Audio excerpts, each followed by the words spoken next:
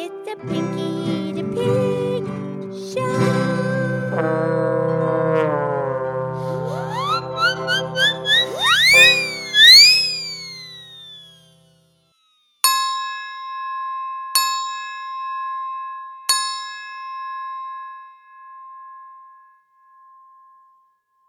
Okay, it's me, it's Pinky the Pig, and it's time for our show. Thank you for listening. And today is Terrific 3-Minute Thursday. And I'm here with my excellent friend, Mildred the Cow, the Moo Cow. Hi, Pinky. How's Pinky? I'm awesome. So, Pinky, yesterday we did the lovely podcast about William Bartram.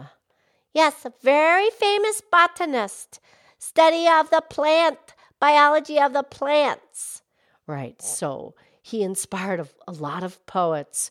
But I have this poem that I found a year ago, and I've been wanting to include it in the podcast, although this poetry goes back before the time of William Bartram.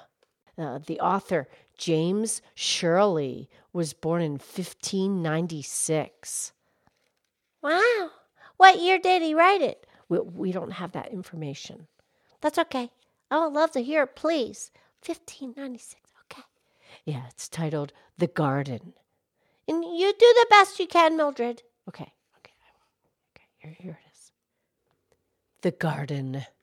This garden does not take my eyes, though here you show how art of men can purchase nature at a price, Woodstock, old paradise, again. These glories, while you dote upon, I envy not your spring, not pride, nay boast the summer all your own. My thoughts with less are satisfied. Give me a little plot of ground, where might I with the sun agree? Though every day he walk the round, my garden he would seldom see. Those tulips that such wealth display, to court my eye, shall lose their name, though now they listen as if they expected I should praise their flame. But I would see myself appear within the violet's drooping head, on which a melancholy tear the discontented morn hath shed. Within their buds let roses sleep, and virgin lilies on their stem, till sighs from lovers glide and weep into their leaves to open them.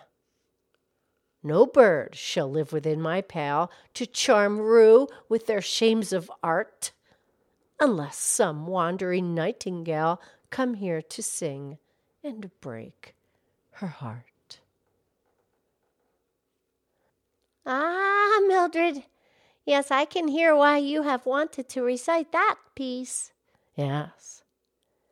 Okay, we'll talk tomorrow. I love you. I love you.